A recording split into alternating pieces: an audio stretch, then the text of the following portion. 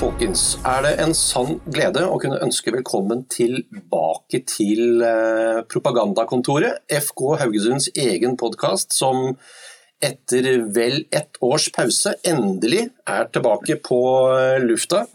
Og vi gjør comeback med kanskje den mest kruttsterke duo man kan fylle et podcaststudio med, nemlig to dansker ved henholdsvis navn Mikkel Dessler og Benjamin Tidemann Hansen. Mitt navn Runar Norvik, og foruten å ønske lytterne velkommen, så må vi også benytte anledningen til å ønske Mikkel og Benjamin velkommen i studio. Velkommen, gutter. Takk for det. Mikkel, dette spilles inn på en tirsdag. Det legges ut for lytterne på en onsdag, nærmere bestemt 19. februar. 19. februar, det identisk med din bursdag. Det korrekt, ja. Så jeg må nesten få lov til å gratulere deg med dagen. Takk for det. Selv om det først i morgen. Ja, det det egentlig, ja. Men det det bare vi to og Benjamin som vet, så de tror der ute at dette spilles inn as we speak. Gratulerer med dagen. Takk for det. Aller først, Mikkel, du glimret med ditt fravær på jojo-testen ute i Storhall Karmøy i går, tirsdag, på grunn av en skade. Vi må få en skadestatus på Mikkel Dessler. Hva status i skrivende stund? I skrivende stund har jeg fået en tilbakemelding fra MR-scanning, som konkluderer, at der nogle delvist bristet ledbånd i anklen. Jeg har akkurat i dag fået taget et røntgenbillede også, fordi at der kunne være mistanke om et minimalt brydt, men det går egentlig ganske fint, og jeg tror snart, at jeg kan begynde at springe igen, så alt egentlig positivt. Men helgens treningskamp, den kommer for fort. Ja, det gør det nok, ja. Hvor frustrerende det å bli skadet midt i sæsonoppkjøringen? Bedre at blive skadet her end i sæsonen, men jeg vil generelt sige, at at være skadet det mest frustrerende som fodboldspiller, tror jeg. Så det betyder jo, at du kan ikke gøre din job, og det jo frustrerende, fordi vi kan jo godt lide at gøre det, vi gør. Mm. Du, Benjamin, du derimot frisk og rask. Det jeg. Det dejligt at være i opkjøring her. Det en lidt lang opkjøring, man har heroppe i Norge. Det første gang, vi prøver det. Vi plejer jo kun at have cirka en måneds opkjøring, før der bliver spillet om point igen. Så det lidt noget anderledes op i hovedet. Og så var du gjennom jojo-test tirsdag, og nå husker jeg ikke eksakt hva du endte opp med av score, men til midtstopper å være, så gjorde du det relativt bra. Ja, men jeg gjorde det fint, og det et okay resultat. Jeg tror, jeg ligger, hvor jeg skal ligge indtil nu, og der cirka, halvanden måned til seriestart, så det jeg veldig fornøyd med. Mm. Dere kom til Haugesund med få dagers mellomrom før sesongstart like før sesongstart i fjor. Vi må nesten gi lytterne en mulighet til å få rekapitulert karrieren deres. Hva gjorde dere før dere ble Haugesund-spillere? Og du, Benjamin, kommer fra, må vi lov til å si Nordfyn, og Nordøstfyn kanskje? Ja, Nordfyn. Bogense, ja. En lille havneby, kun med 5.000 indbyggere. Der spillede jeg, indtil jeg var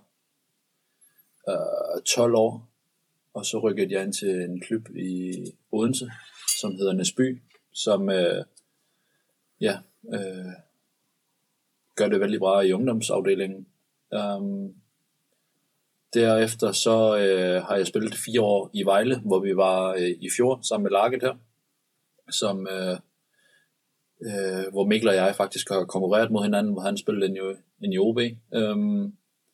Derpå der fik jeg desværre ikke nogen kontrakt, fuldtidskontrakt, og så tog et stik ned, og var 3 år i en lidt mindre klub.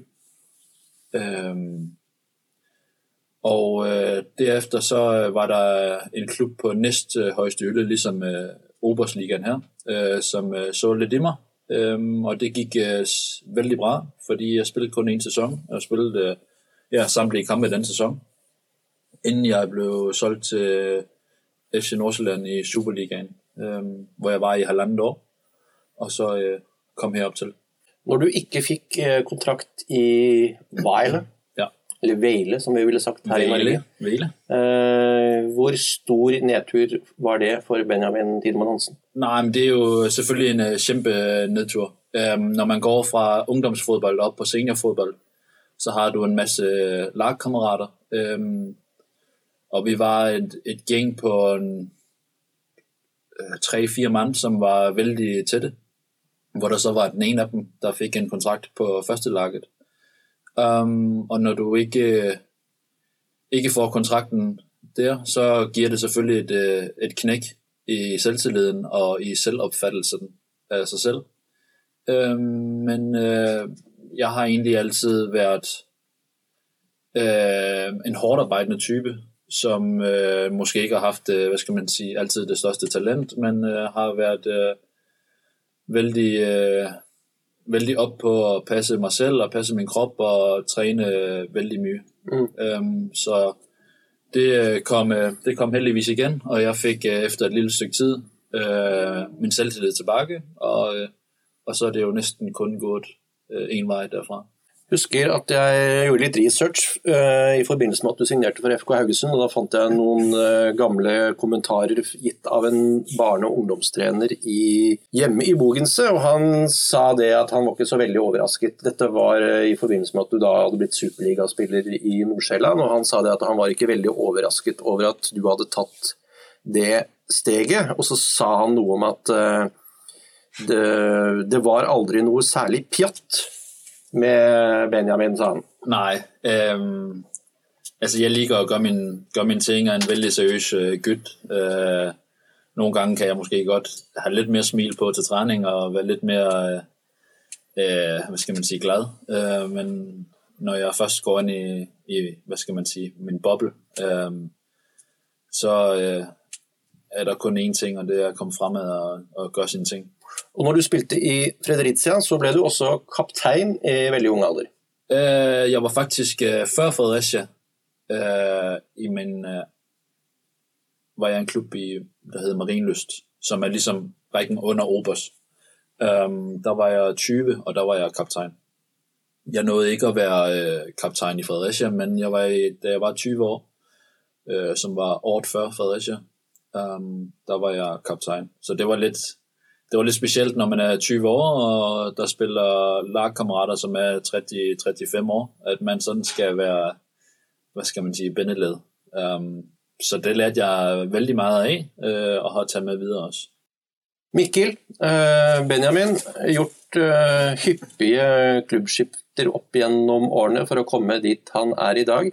Ikke helt det samme med dig. Du har været liksom last og brast i Odense Boldklub siden ung alder og frem til du blev FK Haugesund-spiller i fjor. Ja, min vej har været lidt kedelig, om man kan sige det sådan. Men ja, det har været en stabil vej. Jeg tror, jeg kom til Odense som 10-11-årig. Og spillede på samtlige ungdomslag, og det kastede sig så en professionel kontrakt ud af, da jeg var færdig som U19-spiller. Og du var også invitar på aldersbestemte landslag hjemme i Danmark. Ja, jeg har haft mange gode oplevelser med ungdomslandslagene. Har aldrig været, så at sige, førstevalg på min position på ungdomslandslagene, men har altid været ganske stabilt med i den 18-mandstrup, som der har været i de forskellige årgange. Så der har måske ikke været så mange minutter, men der har været nogle gode oplevelser. Benjamin siger at han ikke var det aller største talentet, kanskje, men har kommet dit han har kommet gjennom sterk vilje. Hvordan var det med deg? Var du et utpreget talent i yngre dager? Jeg synes, det er vanskeligt at sige. Benjamin nikker, ser jeg. Nej, altså jeg tror, i Odense Boldklub, der var jeg en af de større talenter, jeg altså nationalt set var der helt klart en masse spillere, som var større talenter, end jeg var. Men det lå ganske tidligt i kortene, at jeg skulle få chancen på seniortruppen i Odense. Vi kommer litt mer tilbake til landslagsopptredenene dine i det danske aldersbestemte systemet, Mikkel, etter hvert. Og bare for å ha sagt det, Odense Boldklubb, det er en storklubb i Danmark. Det begynner å bli en stund siden de kanskje har vunnet noe, men historisk sett så har det alltid vært en toppklubb hjemme i Danmark. Ja. Og Nordsjælland, en liten sånn oppkomling, en av mange fusjonsklubber i Danmark. Men også en av få klubber som på en måte har klart å tukte både Brøndby og FC København og Midtjylland om seriegull i Danmark i nyere tid. Ja. Og du kom til Nordsjælland kort tid etter at de hadde blitt seriemester? Nej, de blev seriemester i 2012. Og min første sæson, jeg kommer dertil, har de en rigtig, rigtig god start, hvor de faktisk ligger nummer 1 i et stykke tid. Den sæson spiller jeg tror det er 24 kampe, og vi blev nummer 3. Så det var jo faktisk at gå fra lidt over et år inden der spillede jeg i den 3. bedste række, og så et år i den næstbedste, og så op og blev for bronze i foran FCK. Vi spiller mod FCK i den sidste kamp, som jo nok er altså Nordens flagskib. Så det var jo selvfølgelig sindssygt fed kamp at spille. Så ja, altså de har jo drillet lidt de store lag, men de gør jo også en masse ud i at sælge. De må sælge en masse spillere. Så gør man det godt en sæson, halvanden sæson, så ryger de ud igen. Så det er meget nyt lag sådan for hver sæson.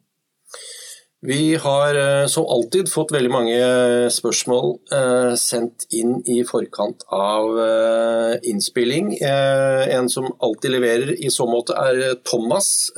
Han ønsker å vite litt omkring flytten til Norge og FK Haugesund, og hva det var som gjorde at FK Haugesund fremstod forlokkende for dere to for vel et år siden. Hvilke faktorer var det som bidro til at dere ble norske eliteseriespillere i en middels stor norsk by? Jamen, min situation var, at jeg havde siddet på bænken et par måneder, og det lignede ikke, at jeg ville komme tilbage på det tidspunkt.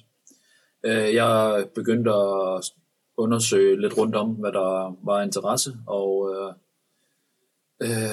Haugesund meldte sig på banen, og jeg kunne godt tænke mig også at prøve en anden kultur, for at opleve noget nyt.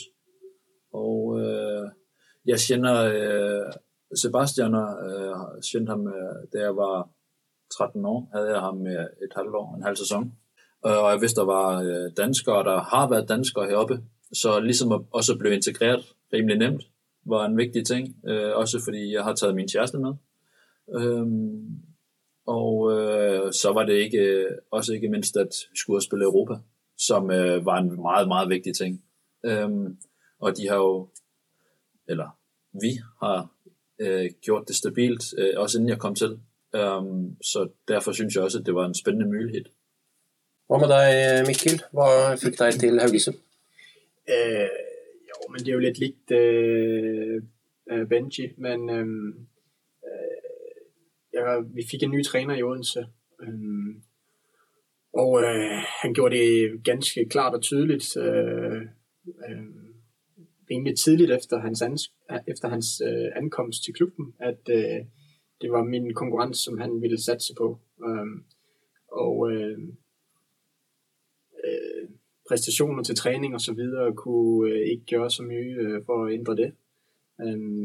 Så jeg var ganske desperat, og jeg tror lidt efter et halvt års tid, hvor han har været i klubben, der var jeg rigtig desperat. Så da min agent så begyndte at jobbe på mulighed, der så kom Haugesund på banen, og som Benji sagde, så var Europa jo det alt overskyggende på en måde. Jeg har aldrig spillet Europa før, det har jeg så nu. Og det var selvfølgelig en mulighed, som jeg ikke kunne sige nej til, og derfor så var jeg ganske hurtig om at sige ja til det, også fordi jeg var så desperat, som jeg var. Så synes jeg, det var en fantastisk mulighed at komme til en stabil norsk klub med rigtig gode resultater de seneste 5-10 år, og chancen for at spille Europa, det var attraktivt. Så vi signerte i praksis en veldig kalkulerende danske og en desperat danske. Og med facit i hånd... Nej, jeg var også desperat på det tidspunkt. Var lige fyldt 25 år på det tidspunkt, og der blev jeg nødt til at spille. Så jeg var også desperat over, at man stoler på sig selv og tror på sig selv. Så man mener jo selv næsten altid, man skal spille, medmindre man spiller en sindssyg stor klub. Så altså, jeg var også ude i, at der skulle ske noget nyt, og det skulle være nu. Så 2 desperate dansker ombord, og med facit i hånd, så må det være lov til at sige, at sæsonen 2019 for begge tos vedkommende ble veldig innholdsrik, veldig begivenhetsrik, og ikke minst gjorde dere stor sportslig suksess. Og et av spørsmålene vi har fått i så måte kunne dere ha utrettet det samme sportslig sett om dere hadde blitt værende i Danmark, eller var det å komme til Norge med på en måte å revitalisere karrieren deres på en måte dere ikke ville fått ved å eventuelt bare bytte internt i Danmark? Jeg tror, hvis jeg var taget til en anden dansk klub, Sønderjyske, det havde nok været på den hylde, som vi skulle have gået efter. Så kan mit svar være ganske kort og være nej. Fordi det, som vi har, de oplevelser og begivenheder, som vi fik at opleve i fjor, det kan ikke rigtig sammenlignes med noget, tror jeg. Cupfinalen i sig selv, og ikke mindst de 6, i hvert fald 4 fantastiske Europakampe, som vi havde. Det havde jeg ikke fået, hvis jeg havde valgt at blive i Danmark. Og jeg vil også sige, sådan som, i hvert fald for mit vedkommende, men jeg tror også, jeg taler lidt for Mikkel, det med at få nye øjne på en, og man kan, ikke fordi vi flygter fra noget og har noget at gemme, men at man kan skabe en ny identitet, og hvordan I her i klubben og vores tilskuere og ser på os, er ligesom en ny måde at skabe sig nogle nye ting, og hvordan man oplever en masse ting i livet, men nogle gange kan man have andre mennesker et syn på en, som er svært at ændre, men kommer man med en gang til et andet sted, så er det måske lidt nemmere at ændre hvordan andre kigger på en og opfatter en. Det er jo gjerne sånn at når man en nysignering, så har man på en måte en X-faktor, altså en positiv X-faktor. Alle har en eller annen forventning til en nysignering i utgangspunktet om at vedkommende skal komme inn og kunne bidra. Ja. Gjør det kanskje ekstra takknemlig med tanke på å få en ny start. Dette med at det gikk så bra sportslig sett, skyldes det at nivået i norsk eliteserie dårligere enn hjemme i Danmark, eller det fotballen som annerledes, eller ja? Jeg tror måske mere det fodbolden, som lidt anderledes. Kanskje der nogle lag, som ikke på samme, hvad skal man sige, hylde, som eller det vil jeg mene, det er der ikke, men på samme hylde som i Superligaen, men det er en lidt anden slags form for fodbold. Det er vældig struktureret i Danmark, og skal stå helt stramt i kæderne, og her, der går det lidt mere frem og tilbage. Vil jeg mene. Og det er måske lidt mere åbent, der er lidt mere plads her. Men jeg tror, det er svært at sige, for der er jo selvfølgelig nogle lag i Danmark, som har et vældig, vældig højt niveau, men også har et helt andet budget i forhold til de spillere, de nogle gange henter. Men jeg synes, det er svært at vurdere, fordi når du så også kigger måske på hvordan vi for eksempel gjorde det i Europa mod lag som PSV og Sturm Graz, og så ser jeg på et lag som Midtjylland i Danmark i fjor, som heller ikke kom længere end os i Europa. Så er det er lidt svært at sammenligne, tror jeg. Du, Mikkel, beskrev jo ditt første møte med spillestilen til FK Haugesund som et lite sjokk. Så skal det sies at man modererte vel kanskje spillestilen litt underveis i sesongen, men står du fortsatt fast ved det, at det var en sjokkartet overgang fra Odense? Ja, det var det helt klart. Det var helt tydeligt, hvad klubben har gjort førhen, og hvad de har været rigtig gode på, og hvilke type spillere, som har været gode til den slags fodbold. Og det har de lykkes med, og det har jeg kæmpe respekt for. Men det er klart, at jeg tror,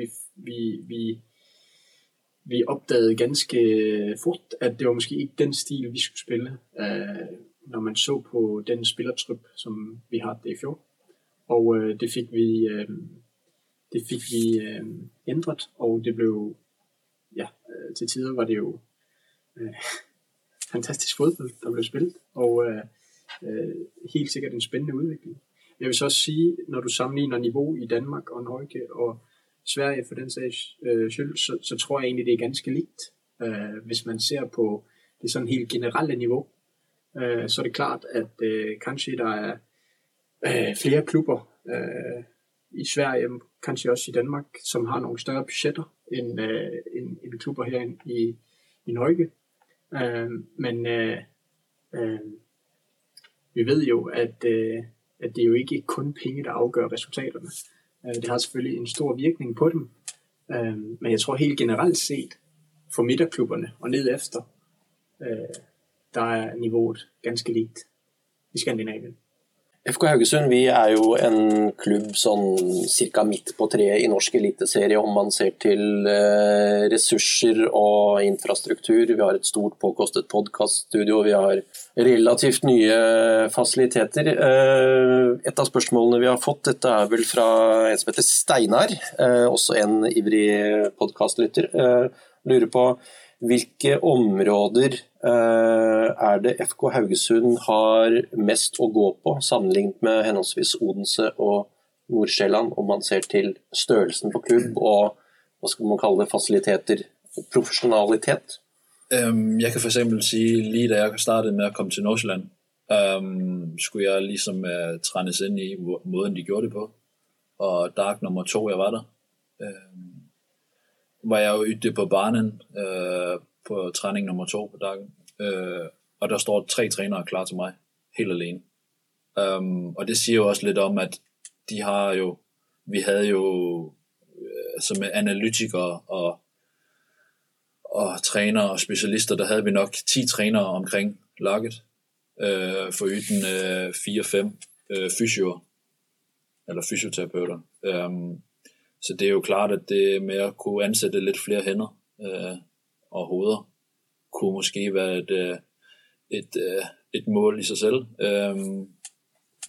Vi havde egentlig fine faciliteter i forhold til, at vi trænede på eller lige ved siden af stadion, og vi havde styrketræning på stadion.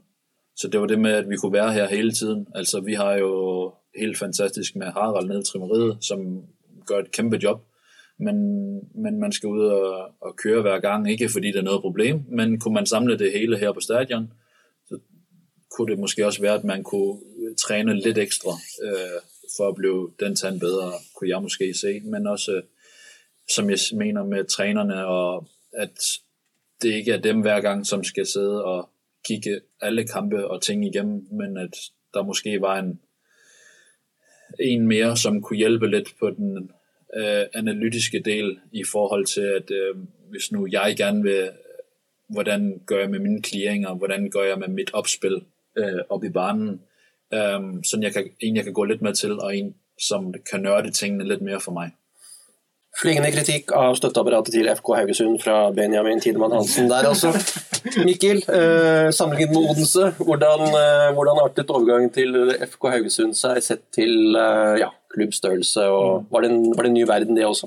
Nej, jeg vil ikke sige, det var en helt ny verden. Som sagt, både niveau, men også kapacitetmæssigt vældig likt i Skandinavia. Men kapaciteten var kanskje større i Odense, end den her. Men så synes jeg jo, at den her klub har en masse andet, som den mye bedre til end min forrige klub. Og det kan godt være, at kapaciteten ikke lige stor, men jeg synes, hjertet her større. Jeg synes, at sammenholdet her langt større, og stemningen og opbakningen rent lokalt set enorm, og det ekstremt taknemmelig opbakning også, synes jeg.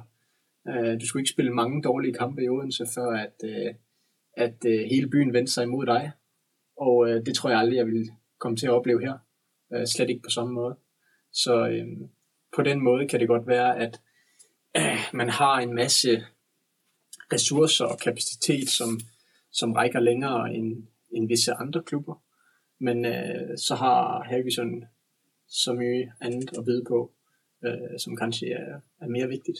Og så skal det også sies at FK Haugesund i perioder hvor man kanskje egentlig har hatt ressurser til å styrke støtteapparat og hente inn en ekstra trenere og gjerne flere fysioterapeuter med mer, har valgt å la være rett og slett fordi man har hatt hovedtrenere som har ment at man får mye mer ut av hver enkelt hvis man færre i et apparat og som har et større eiendomsforhold til jobben sin enn om man en av 5 eller en av 3 som holder på med langt på vei det samme. Så det litt filosofi i FK Haugesund, og det nok ikke vi alene om i Norge heller. Det finnes en del klubber i Norge som kunne brukt ganske mye ressurser på og hatt veldig store støtteapparater. Vel klubber som også har prøvd det, og brent seg veldig. Vålerengas 7 trenere fra noen år tilbake jo en historie i seg selv. Så det også litt med filosofien man har jobbet etter i Haugesund. Her skulle det egentlig vært en jingle. Den dropper vi. Vi skal nemlig teste Mikkel og Benjamin i dansk fotballhistorie. Med meg i studio så har jeg nemlig bilder av 3 kjente fotballspillere, varierende grad, henholdsvis lett, middels og vanskelig. Jeg tenkte vi skulle starte med førstemann, kategorien lett. Her har vi en spiller som jeg vil tro at de fleste dansker drar kjensel på. Ja, det jo Danmarks historiens beste fodboldspiller, vil jeg tro. Ja, han jo det. Ja. Simonsen også. Simonsen? Ja. Det sier du fordi du har vært i Vejle? Men nei, det jo Mikael Laudrup. Mikael Laudrup. De av dere som lurer på hvordan disse bildene ser ut, dere kan jo gå inn på selve artikkelen på fk.no. Jeg tenkte å ta den her, så kunne Benji nemlig ta den neste. Ja. Så. Og så avslutter du med dagens vanskeligste. Ja, absolutt. Mikael Laudrup, du var inne på det, Danmarks beste. Han kanskje også i konkurranse med Zlatan vel, Skandinavias beste fotballspiller gjennom tidene? Ja, det kan man vel egentlig godt sige. Sådan de klubber, som de har spillet i, jo i hvert fall på allerhøjeste niveau. Laudrup var jo både i Real Madrid og i Barcelona. Så det vel ganske likt. Og for anledningen i studio han i Lazio-drakt, hvor han tilbrakte 2 år på lån i starten av karrieren. Mikael Laudrup, som for øvrig debuterte på det danske landslaget i en landskamp mot Norge i sin tid. Så skal vi bevege oss over til neste mann. kan si såpass mye at vedkommende er avbildet i en Feyenoord-drakt. Hvem er det vi ser her, Benjamin? Altså, han minder mig ekstremt mye om ham, vi snakkede om forleden. Ja, Ja, du er inne på noe. ja. Det kan til og med være at det er samme bilde. Jeg tror, det er ham. Jeg kan bare ikke huske, hvad han hedder.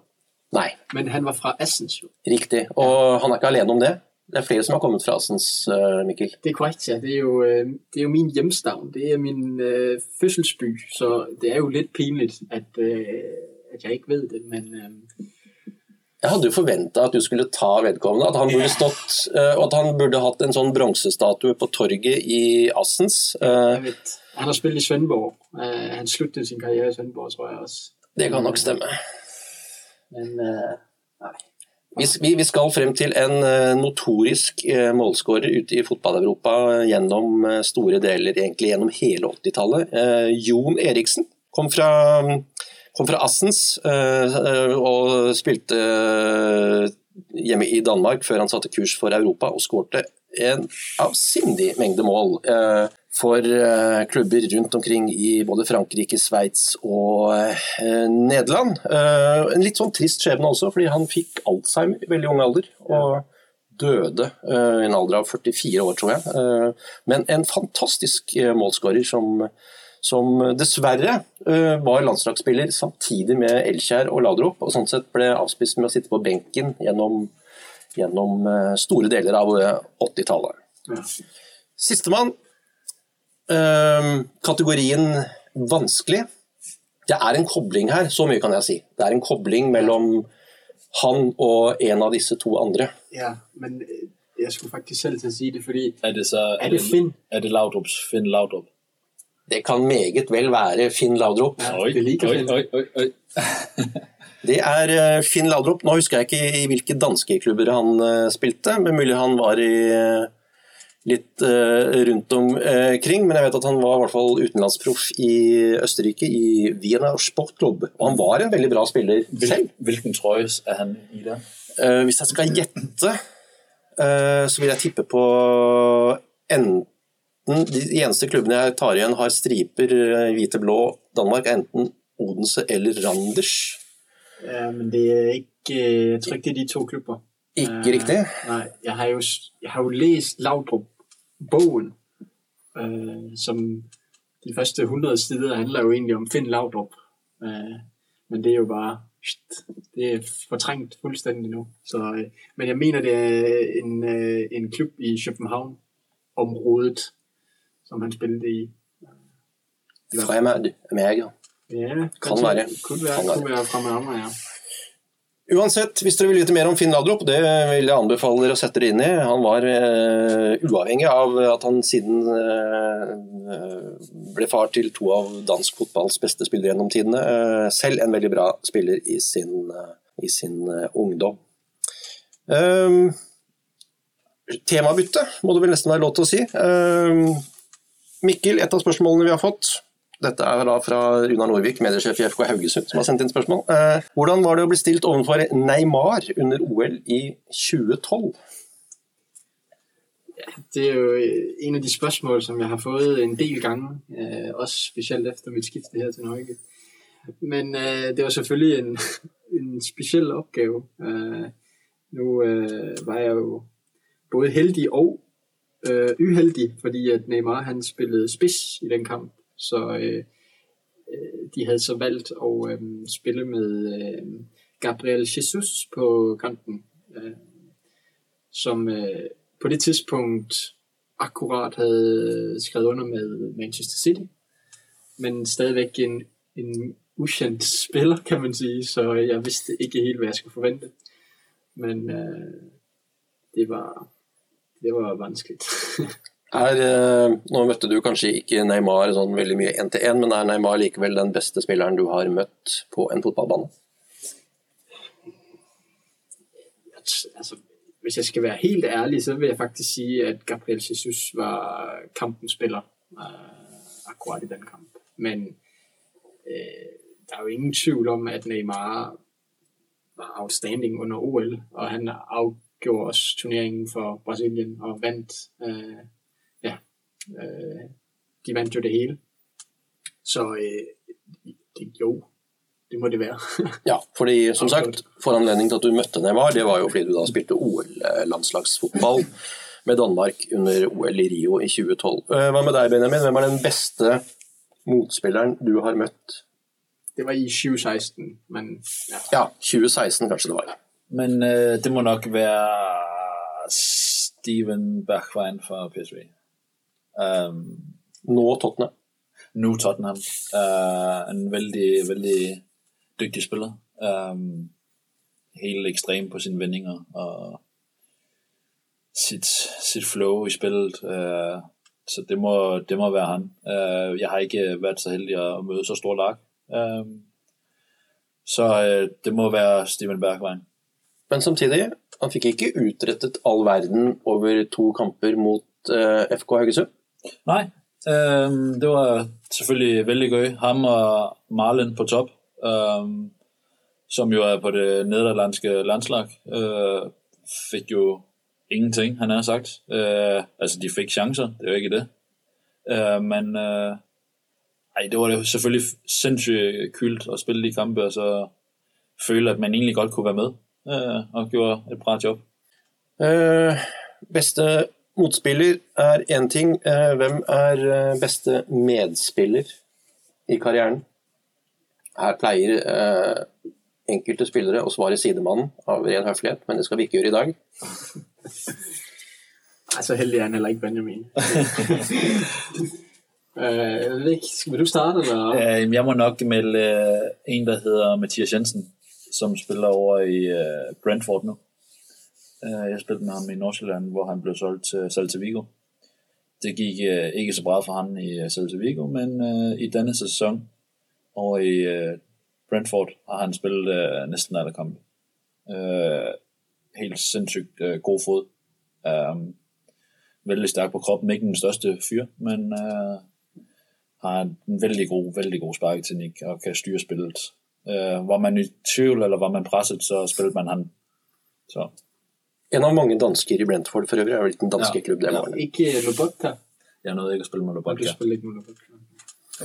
Din bedste medspiller?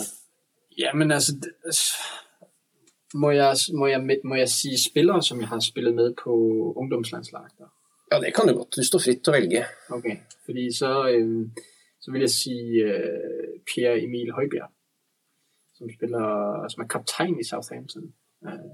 Han er samme årgang som mig, 95, og han har altid været i min optik outstanding spiller, og det viser han jo så også nu.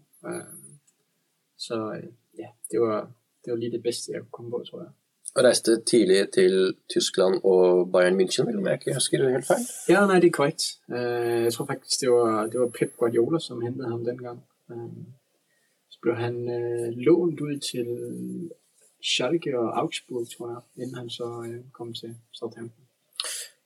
For bare noen få uker siden så var dere lagkamerat med Sondre Tronstad. Hvordan er det å se en lagkamerat i FK Haugesund ta for seg på den måten han allerede har rukket å gjøre i nederlandsk fotball? Er det inspirerende med tanke på å få realisert egne drømmer og planer, og se at jo visst, du kan faktisk ta steget fra norsk eliteserie og til en relativt bra liga og en bra klubb, og være på fra dag 1? Jamen, helt afgjort. Selvfølgelig er det det. Jeg tror, personligt så jeg jo også mit skifte til Haugesund som en mulighed for at blive en attraktiv spiller igen. Og det er da klart, at adresser som der, hvor Sondre Tronstad er kommet hen, er jo en drøm for os fodboldspillere. Og det er jo noget, man kæmper for hver dag. Og så som du siger det er da inspirerende, og det er da absolut noget,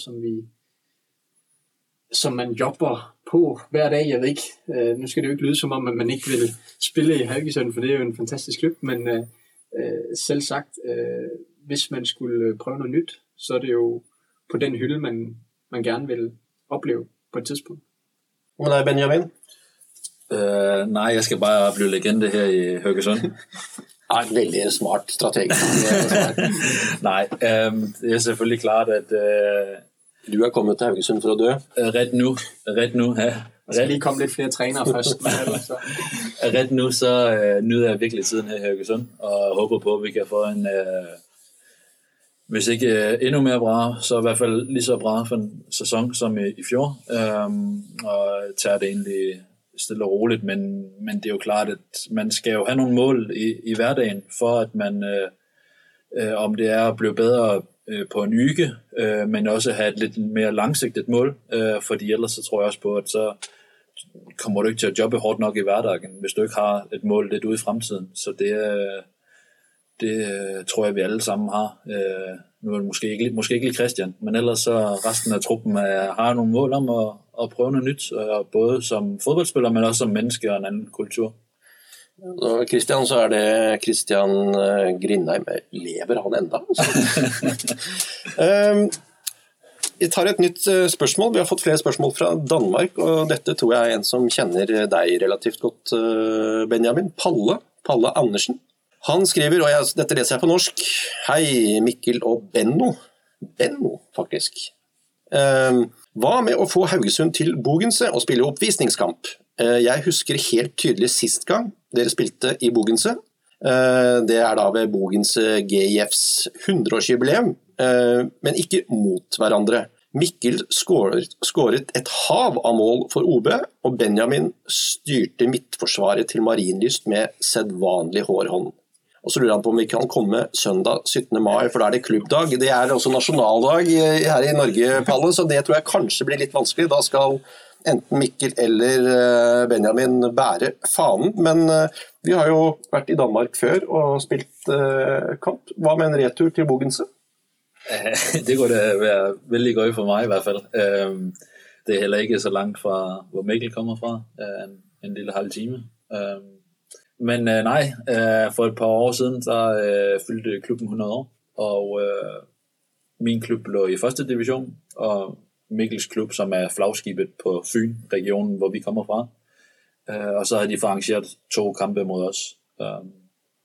Og jeg kommer fra klubben og har spillet der i små 10 år, og min Palle der, som er min mors fætter, har været træner i klubben lige så længe jeg kan huske, og hans bror er formand i klubben, så jeg kender vældig mange i den klub, så ja. Alle disse målene, Mikkel, husker du det? Du var en notorisk målscorer. Ja, det er jo smirrende at høre. Så godt husker jeg ikke alle målene, men de har afgjort været der. Det er ingen tvivl om det. Thomas sendte oss en lang rekke med spørsmål. Jeg lurer litt på livet her i Haugesund, og om ikke det er en relativt søvnig by. Han lurer på hva er det dere fyller dagene med etter trening? Der kan du lægge ud. Du har lidt at se til for tiden, jo. Ja, men jeg skal jo blive pappa til mig, så lige nu der er jeg i kort snor derhjemme. Der bliver arbejdet på livet løs på at lave et barneværelse. Men ja, som sagt, så havde jeg min kæreste med herop fra dag 1, og det tror jeg egentlig har været vigtigt at have noget lige at komme hjem til, så det ikke kun er PlayStation og serier. Vi har et sindssygt bra forhold, eller på laget, vældig mange gode kompiser på laget, der har socialt vældig godt sammen. Men man kan heller ikke sidde på café og købe kaffe hver dag, så det er dejligt nok at have min kæreste en gang imellem, men udover det, så er sindssygt bra kompiser på laget. Så i forhold til med byen, så kunne man have det godt, vældig fin by, men lidt mere at se til kunne også have været kyldt.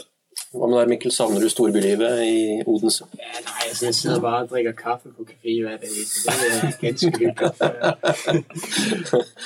Nej, til tider kan jeg godt savne lidt større by, men nu har jeg jo boet i 10 år i Assen, som er endnu mindre end den her by, så helt fremmed er det ikke for mig. Men akkurat nu, så studerer jeg lidt ved siden af. Jeg studerer noget økonomi, som jeg også studerede, da jeg spillede i Danmark, men som jeg satte på pause, da jeg efter skiftet her til Haugesund. Men som jeg så har startet på igen. Så det bruger jeg min eftermiddagstimer på. Nok et spørsmål. Steinar lurer på, hvem i FK Haugesund som dårligst i firkant? Spændende spørgsmål. Ja. Hvad tænker du?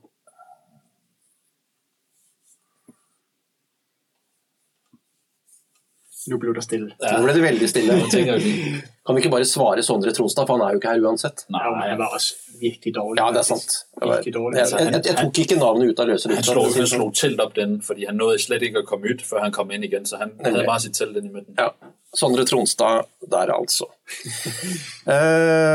Håkon lurer på hvordan stiller dere til å spille med en 5-backs-linje, altså, eller da 3-5-2 som wingbacker, og som en av 3 midtstoppere i ditt tilfelle, Benjamin. Er det noe dere har erfaring med, eller er det en tanke som dere helt fremmed? Det var faktisk det var den formation, som Odense spilte, da jeg fik mit gennembrud i, ja, det er jo efterhånden mange år siden nu, men da jeg var 19-20 år, så det er ikke decideret fremmed for mig. Så det er jo selvfølgelig helt udelukkende op til trænerne. Men jeg synes, det er en spændende formation. Men jeg synes også, at den 4-3-3, som vi spiller akkurat nu, er også spændende. Så. Ja, jeg har spillet den i min gamle klub i 1,5 år. Så det er ikke noget nyt for mig. Vi spillede en enkelt kamp i fjor, var det ude i Åkra, vi mødte. Men det skal jo trænes, og det gør vi akkurat ikke endnu. Så som situationen ser ud i nyt, men vi er jo 4 stoppere nu, så man kunne også gå hen og gøre det på den måde, hvis det er det, at de tænker, fordi akkurat nu, så er vi jo flest forsvarsspillere, er ikke så mange fremad, så vi må se, hvad trænerteamet tænker på det. Vi har jo faktisk næsten like mange forsvarsspillere nå, som vi havde keepere på et tidspunkt i fjor.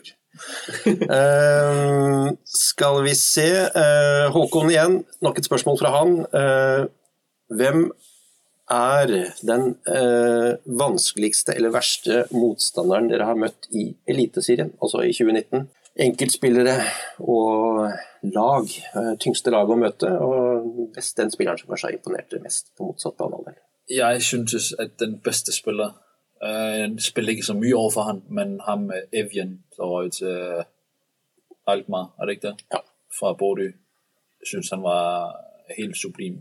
Jeg synes virkelig, han var dygtig fodboldspiller. Og så havde jeg jeg havde personligt nogle dejlige fights med Søderland. Det er jo, går jeg at spille en kamp mod Rosenborg, og går jeg at spille mod en, som har været i udlandet, så man kan måle sig med dem.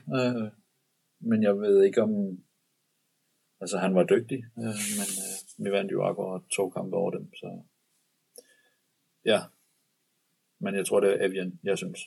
Hvad med dig, Mikkel? Nej, altså jeg tilslutter mig fuldstændig Benji's. Altså Evian var en ekstremt dygtig spiller, men når det er mere sådan, hvem vi har spillet overfor, så tænker jeg måske lidt mere direkte modstand. Og jeg husker faktisk en kamp, vi spiller i Molde, hvor jeg havde store vanskeligheder med Hagen, vensterbak i Molde. Ja, Martin Haugen, er det sådan noget? Haugen, ja, sådan noget, ja. Nej, ikke Martin Haugen. Jeg vet om du mener ikke venstrebekken deres Haugen, kom fra Viking. Kristoffer Haugen heter han kanskje. Eller ja, kanskje. Men det var kanskje jeg havde en dårlig kamp, men jeg synes, han havde noget power og noget fysik, som var imponerende, i hvert fald i den kamp. Nu ser jeg ikke alle kampe i Eliteserien, men akkurat da vi spillede mod dem, der synes jeg, det var tough. Det var tough modstand. Og jeg er jo med på, at han ikke er kantspiller. Men det er jo egentlig også det, der gør det lidt ekstra imponerende, synes jeg. Jeg tror, han laver 2 assist, blandt andet på en stor fejl af mig, men som også bliver tvunget igennem af ham. Så det har nok været mit største problem, eller han har været det største problem, som jeg har haft i fjor i Eliteserien. Er dette noe man tenker mye på i forkant av en kamp, at man skal bli stilt direkte overfor en spesifikk spiller? For dere var det jo litt annerledes i at dere kanskje ikke kjente så veldig godt til de respektive spillerne på de norske lagene, men tidligere er det sånn at ok, nå vet vi at nå møter vi Midtjylland, og da ble jeg stilt overfor han. Er det noe man bruker tid på inn mot en kamp, eller skrur man på den bryteren først når kampen starter? Altså nu spillede jeg jo så, jeg spillede mange år i Superligaen, så man kendte jo samtlige spillere, så man vidste altid, hvem man skulle spille over for, og jeg ved egentlig ikke, om det nødvendigvis er en fordel. Jeg synes egentlig, jeg synes, det var spændende at skulle spille mod nogen, som man ikke kendte på forhånd, og som, jeg ved ikke, hvordan man skal sige det, at alle de tanker og fordomme og alle sådan nogle ting, som man havde i hovedet, det blev flyttet væk, og du startede på scratch, du kendte ikke han, og han kendte ikke mig, og så var det 1 mod 1, og det var kult faktisk. Hvad med dig, Benjamin? Det tror jeg egentlig er lidt samme måde. Nu når man ikke kendte så mange heroppe, så gik man bare ud og spille sit eget spil, koncentrerede sig lidt mere om sig selv. Så det tror jeg egentlig er meget likt, og det er også derfor, jeg tror, at det ved jeg ikke. Jeg tror, det passer vældig fint, at man ikke tænker for meget, men bare koncentrerer sig om at gøre de ting, man føler er naturlige, og de ting, man har snakket om, laget skal gøre. En ting som er helt uundgåelig når man kommer som dansk spiller til en norsk klubb, og i hvert fall i FK Haugesund, det er at alle norske spillere begynner å snakke sånn tulledansk, eller det høres ut som tulledansk, det er sikkert gjort et hederlig forsøk på å være autentisk dansk.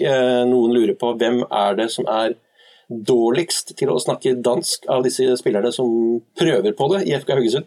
Altså Thor, han prøver virkelig mye på det, men han er ikke særlig bra. Men så har vi også en ung gut, der hedder Günni, Kristoffer Günnershav. Og det er først halve år, og stadigvæk nu. Altså, vi skal virkelig snakke langsomt og prøve med alle vores norske gloser, fordi ellers så forstår han os ikke. Han står bare og smiler og siger, ja. Forstår du, hvad jeg siger? Ja. Hvad sagde jeg? Det ved jeg ikke. Günni skjønner intet dansk overhovedet, men Thor er helt klart den værste.